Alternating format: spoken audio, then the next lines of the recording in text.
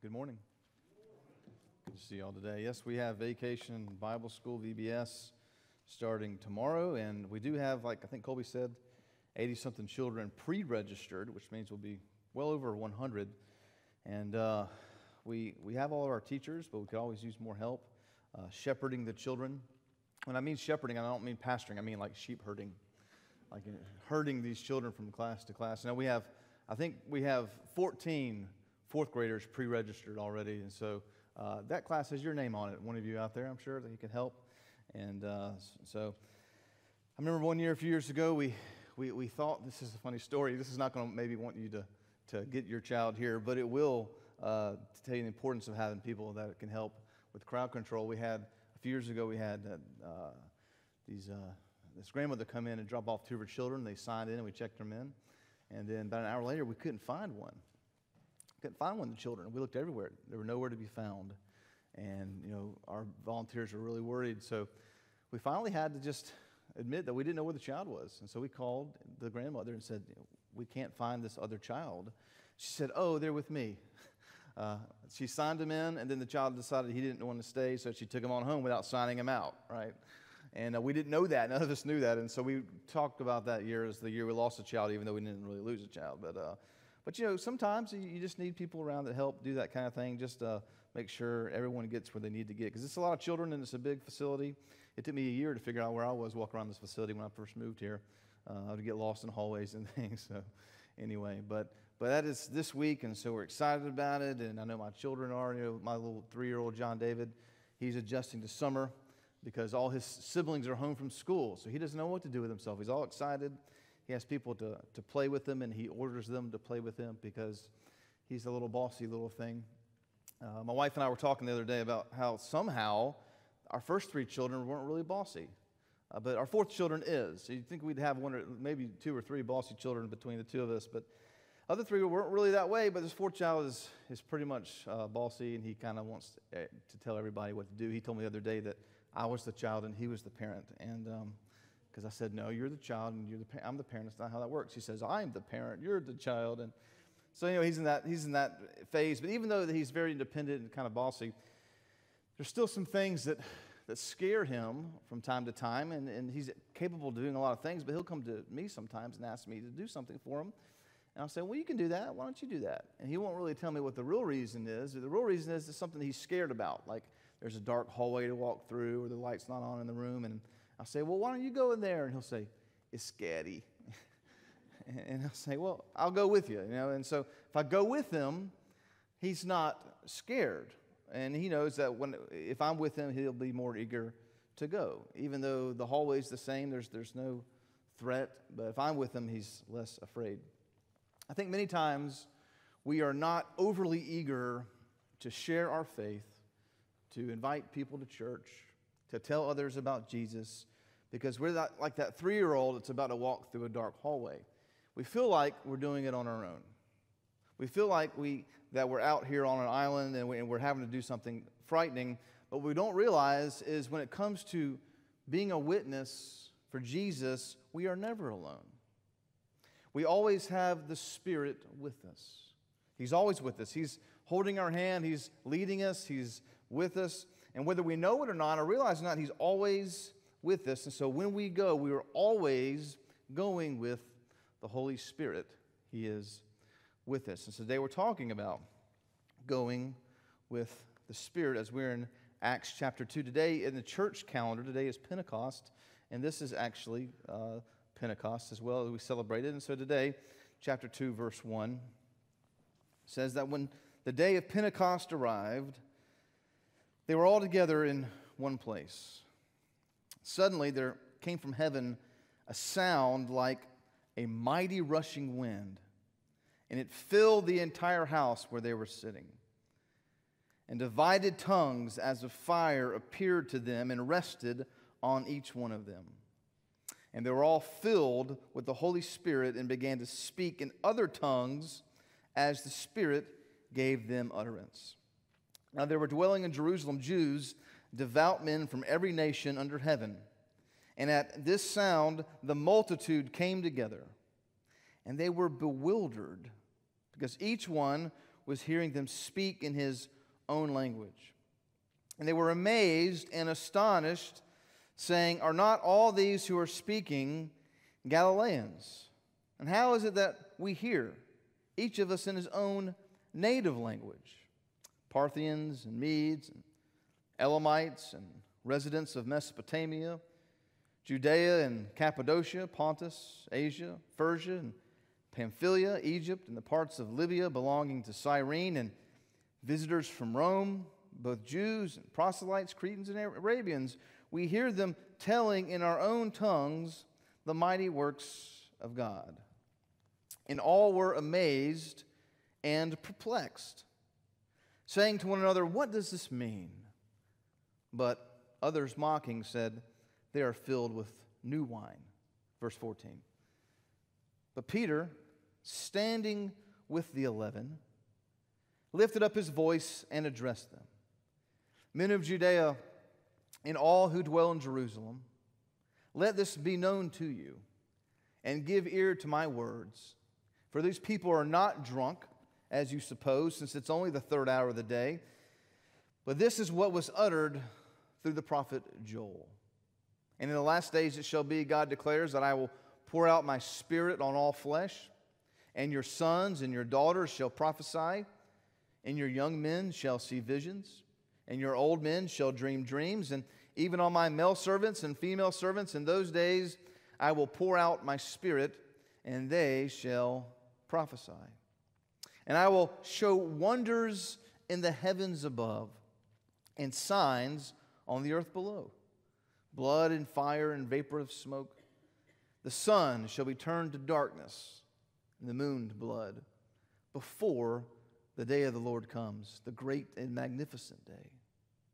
And it shall come to pass that everyone who calls upon the name of the Lord shall be saved."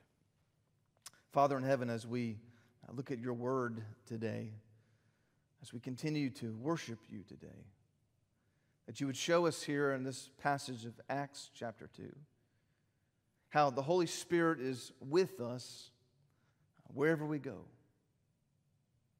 He's with us when we're on mission. He dwells each believer. We're never alone. So, Lord, we take heart in hearing that as we're on mission, but we should also take heart in knowing that truth, Father, just in our everyday lives, how you give us that guidance, that counsel that we so desperately need, that wisdom that we seek. So, Father, I pray that my words today reflect your heart and that you fill me with your Spirit, that he speaks through me today. And we ask these things in Jesus' name. Amen. Today I want to show you three things about the Holy Spirit as we seek to go and fulfill the Great Commission. Number one, that the Spirit unites your witness. The Spirit unites your witness. We have the same Spirit in all of us, and he unites us together in one body. It says in verse 1 that when the day of Pentecost arrived, they, being the disciples, which is probably about 120 of them, were all together in one place. Now, Jesus had told them to wait when he ascended in Acts chapter 1. He said, "Wait until the day that I come back, or that day that I tell you, and the Comforter will come to you, and you will know." And so it's been a few days, and Pentecost means 50th. And so it's the 50th day after Passover, the Jewish holiday, where Jesus ate with his disciples, had his last supper right before he was crucified. So Passover occurred in mid-April, which is why Easter is often around that time. And Pentecost was usually the beginning of June, which is why we're celebrating it today. And of all the great Jewish feasts, Passover and also Pentecost was one of the most attended because traveling conditions were best. You could go to Jerusalem. It's the spring, it's the early summer. And so there are travelers from all over the region descending upon Jerusalem. So you had a natural time for all the Jews to be there, and both the small band of believers in the Messiah and those who had not yet believed to be present. It was kind of a high attendance Sunday, so to speak, in that community. Verse 2 tells us that then there came suddenly a sound from heaven like a mighty rushing wind. So they're all together in one room, probably similar to this room, all believers, most of them from the same area of town, like many of us are from the same area. Most of us are at least from the south. A lot of us are from this area even. And they're all sitting there together, and this sound comes into the room like a mighty rushing wind. It's this sound of wind. And then divided tongues that looked like they were of fire appeared to them and rested on each one of them. So we see two things here. We hear something audibly, a sign of the Holy Spirit, and then we see something visibly. We hear the sound of wind, which we all know what wind sounds like. I know when I was a child, if I didn't have a friend to play with, I'd go out into my driveway and I'd play basketball and shoot by myself, and I would play make-believe games, where I'm always hitting a winning shot and winning and all that. And if it was a windy day, I would pretend that the wind were like the fans cheering for me, And so if I hit like a three-pointer and the wind got real loud, I would pretend that was, because it was loud. That was the fans, and that was the most applause I ever got. But anyway, it was loud enough to know, even as a child, wow, that's loud. The wind makes a noise. And really what the noise is the wind coming through the trees and things like that. And so that's what the sound was. So it was noticeable. And then they saw these tongues of fire. Now to the Jews, the appearance of fire was synonymous with the presence of God.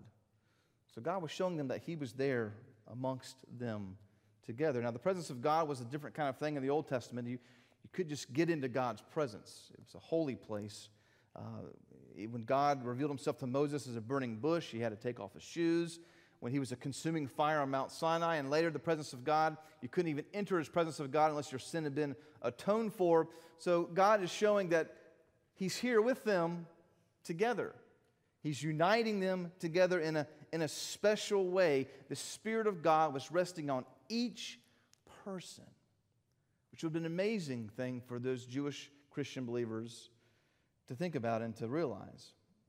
And it says in verse 4, then they were all filled with the Spirit. And then they did something interesting. They began to speak in other tongues, other languages, as the Spirit gave them that utterance. They did that for them. Right? So the Holy Spirit here unifies the believers as they speak in different languages. Can you imagine all of us sitting in a room and we start speaking different languages? One of you starts speaking Swahili, others start speaking German. Maybe I'm speaking, another language from Asia. Maybe you're speaking Chinese, Korean. What other languages are there? There's all kinds of languages out there we don't even know about, right? Can you imagine if that happening? You would know I didn't know that language. I would know you didn't know that language. These country boys from Galilee sitting around, these believers, all from the same area out in the country, speaking these foreign languages. It would have been pretty humorous, if not miraculous. So we see them being able to speak these languages, but not really knowing what they're saying at this point. It's just another symbol of how the gospel transcends any cultural barrier. It transcends any ethnic barrier, any language barrier. Here's these people from the same area, for the most part, of the world, similar backgrounds in this room of 120, mostly followers of Jesus, before His resurrection. And they're speaking these exotic languages. God was clearly showing that the Holy Spirit unites all believers in a way that even transcends any sort of identity that they have. There are basically two main identities by which people live from, and if you're a Christian, these are the false identities. We don't need to live from these. First one is simply a traditional identity. This used to be how we lived in America, but now it's not that case anymore. It's mainly in Asia and South America and places like this in Africa. And a traditional identity basically teaches that you get your identity from your family. You get your identity from where you're from, your culture. And many families had jobs where they did. Last name Potter means that you were a potter. Last name Smith means that you were a smith. Things like that. And so everything was tied up into your family, and the family's need trumped your individual need. Now, we can see that there's benefits in that, but it extremely oppressive if your family is not a good family. There can be abuse, all sorts of things can go wrong with that. But most of the world operates under a traditional identity. America operates under a modern identity where the self trumps everything else. The self has no loyalty really to the family. It's all about what the self wants. The self governs everything. Okay, that's kind of how we live. And it's probably harder to cope long term in that identity than in a traditional identity. But for the Christian, we live in neither of those. We live in a Christian identity. We live in a Christ identity. See, we try to base our identity on our jobs or our family or our hobbies or our social status or through our friendships or through our performances, or sometimes we're a victim and we base our identity on negative things like our sin or our guilt or our abuse or our regrets. And we base it in that. But as a Christian, we're not to put our identity in any of those things. We're to put them in Jesus Christ. So we don't primarily live for the validation of others, our family, our friends, the traditional identity, and we don't primarily live for the validation of ourselves, the modern identity. We live for the validation of Jesus Christ. That's who we are living for. So when we ask our question, our ultimate question in life shouldn't be, will my family approve of this? And it shouldn't be, will I approve of this? It should be, will Jesus approve of this? Because He is our God. Our family's not our God. We're not the God. Jesus is the God. Sometimes those things merge together and agree. Sometimes they don't. So this is what is happening. We don't ask, will this person be happy with me? Or will I be happy? We ask, will Jesus be happy? That's what we need to know. And when we rightly live out our identity in Christ, united in the Holy Spirit, we become the people in the church that God has called us to be, because the Spirit unifies believers' witness together. We're unified in the Spirit. Secondly, not only are we unified in the Spirit, we're supported in our witness by the Spirit. The Spirit supports our witness. Verse 5. It says that in Jerusalem, there were Jews, devout men from every nation under heaven. It was a cosmopolitan area at the time. And they heard the sound of the wind.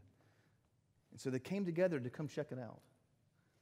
And they were bewildered because they heard these Galileans, these people from the country, talking their languages. And they're thinking, wait a second, I'm from Cappadocia. How does this country boy know Cappadocia? Right? Wait a second, I'm from Egypt. How does this person over here know Egyptian? They all spoke Aramaic. Some of them wrote and read in Greek. Aramaic was kind of the English of the area. But most of the people had their own native tongues, and they did not expect people. It would be like people from Berkeley County speaking these exotic languages. They would be like, what is going on here? They would not have expected. They were stunned. Right? Verse 7 says that they were amazed. They were astonished. So the Holy Spirit is doing this. He's supporting the witness. And they say in verse 7, are not all these who are speaking Galileans? This backwater county, this backwater area that we know that what they sound like because they all have a specific accent? Aren't these Galileans? And how can we hear in our own language? And he names all these different languages they hear. And it says in verse 11, we hear them telling in our own tongues the mighty works of God. There's a young man who has a YouTube channel. He lives in New York City. You may have seen him, and he's fluent in Mandarin Chinese. He spent a year in Beijing as a student, and he learned it really well, and he continues to learn it well. And he knows it so well when he talks to these native Chinese speakers, they're really surprised because they say, you speak better than native Chinese people, with his articulation and where he puts all the syllables and all that kind of thing. And one thing that he does, which is kind of funny if you watch his YouTube channel, he'll go in to a Chinese restaurant or he'll go into like a marketplace, and he looks like a typical, early 20s white American male, and he'll ask them a question and they'll talk to him or whatever, and then he'll turn the Mandarin on and he'll start talking to them in Chinese. And they get all, whoa, wait a second. They get all surprised and they don't realize that he knows it just as well as they do. And he knows some other languages too. He's done those other languages as well. But Chinese is his really one he's really good at. And they're always caught off guard. But then they end up having these long conversations in Mandarin. And well, how do you know this? What did you study? How can you speak it so well? It's like, oh, I just really study it. I don't know. And they had these languages. And then they had this whole bonding time together. One time I watched a video where he was speaking to a person who knew Spanish, and they're speaking to a Chinese person, and they're having a conversation in Spanish together. It's the weirdest thing ever. But there's a bond that they would have, and they would treat him differently when they realized that he knew their native language. There's a difference in the relationship. I imagine the onlookers saw this as a similar type of amazement. Like, wait a second. How do you know that? Did you study? Are you from here? No. They didn't study. They didn't leave there. What does this mean? They want an explanation. The Holy Spirit is supporting the witness by doing something amazing where people have to ask, what is happening? What is going on? Verse 13, some said, oh, well, they're just filled with new wine. They're just drunk. Some people said, well, there's an explanation for that. And that takes us to number 3, that the Holy Spirit precedes your witness. Precedes it. See, the good thing about when we're on mission, the Holy Spirit's always going out before us. We're not having to plow the ground. The Holy Spirit does that. He is going out in front of us. So Peter stands up, verse 14, and he gives what's considered the first sermon of the new church. And he says, men of Judea and all who dwell here, let this be known to you. Give ear to my words. These people are not drunk, as you suppose, since it's only the 3rd hour of the day. It's 9 a.m. in the morning. That's an interesting way to start a sermon, right? These people are not drunk. That's a sermon introduction. No story about his child or anything like that, or a cute story. These people aren't drunk. It's 9 a.m. And then he does what a sermon should do. He goes right into the Word of God. And he goes to the prophet Joel. And he said, what you're seeing right now was prophesied. Let me explain it to you. And he goes into Joel and he says this, in the last days it shall be that God declares that I will pour out my Spirit on all people. Not just the elite, not just the educated, not just the Romans, not just the Jews, on all flesh. Your sons will have the Spirit. They will prophesy. Your daughters will prophesy. The young men, the old men, everyone, male servants, female servants, no matter their lot in life, no matter their role in life, they will all be united by the Holy Spirit. That is the promise. And then he goes into verse 19 and 20 and talks about some future, what it will be like when Christ comes back. And he says in verse 21, and it shall come to pass that everyone who calls upon the name of the Lord shall be saved. Everyone. Holy Spirit does that. He precedes our witness. He works in ways that people have to ask, what happened? How did that happen? What is happening? And that's the promise of the gospel, that everyone and anyone who calls upon the name of the Lord shall be saved. The Spirit will precede your witness so you can have confidence that when and where you share the gospel, when and where you tell someone about your faith, when and where you invite someone to church, that the Spirit will have preceded and prepared for you. Hear stories all the time. Last night we had a pastor's banquet from our Gideon's Ministries. You hear stories all the time about people who had heard it and heard it and heard it, and then something clicks one day because someone was being obedient to the Great Commission. We're going to have children in our sanctuary or in our building this week, over 100 children. I bet I couldn't go out and entice 100 children to come to church for a week, but somehow for VBS they all come. They're here. Some will have heard of Jesus. Some will have been to our church. Some are part of our church. But they still haven't made a decision for Him. They still have never placed their faith in Jesus. But for some, it will click in Vacation Bible School, and they will. Some will come that have never heard of Jesus Christ. And someone will hear about it, and they will tell them this week, and they'll say, that's what I need. That's what I need in my life. The Spirit precedes the witness. There are some children that will receive it this week that have been prayed about and prayed over for years. You never know where the Spirit is working. We know at the conclusion of this sermon that Peter preached that 3,000 souls were saved that day. 3,000 off a miracle when the Holy Spirit came. There's a story of a pastor who was in a big city, and he was passing a department store that he walked by every day. And he knew the owner, and the Spirit stopped him and said, you need to go in and talk to him and share Christ with this owner. So he walked past the store. He said, I don't know. Okay, I'll go in. And he went in, and he found the owner. He said, I've been here over the years. We've talked about beds. We've talked about carpets. We've talked about bookcases. But I've never talked about something with you I really want to talk to you about today. Would you give me a few minutes? And the owner said, sure, come to my office. They went back to his office. The pastor took out a little New Testament he had, and he showed him the passages which brought before him that he needed to receive Jesus Christ. And the tears began to roll down that man's cheek, that business owner, and he said to the pastor this. He said, I'm 70 years old. I was born in this city. I was reared in this city. And more than 100 pastors I've done business with, and probably 500 people who are active in churches I've done business with, but you are the only one who ever spoke to me about my soul.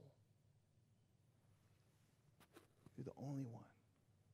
There are people in your life that are just waiting. They know they don't have what they need. They're not sure what it is. They're just waiting for someone to tell them what Jesus Christ has done for them. The Holy Spirit unites us. It supports us. And it precedes our witness. It goes out before us. Holds our hand through the darkness so we won't be scared. And does the work. We just have to be obedient. Heavenly Father, as we close our time together today, we thank you for who you are, what you've done for us, what Jesus has done for us, how you sent him to live the life we couldn't live, to die our death that we deserved on the cross, and through his burial and through his resurrection and through his ascension, he's purchased eternal life for those who would believe. Lord, I thank you personally that I had a family that took me to church every week, that read the Bible to me at night, that allowed me to hear the gospel at an early age. And at an early age, I knew that I needed forgiveness of my sins, if that would be with you forever. Lord, there's so many children that don't have that. So many people who have not had that opportunity. So, Lord, I pray for special blessing on our Vacation Bible School this week. That we will have a harvest. Lord, not that we're manipulating children or anything like this. That you will save children who know they need to have their sins forgiven. You will work in their life. And maybe you'll even call some of them into ministry one day. But they will all receive your Spirit. From here on, they will be different people, new people. Lord, we thank you for what you do for us. We ask these things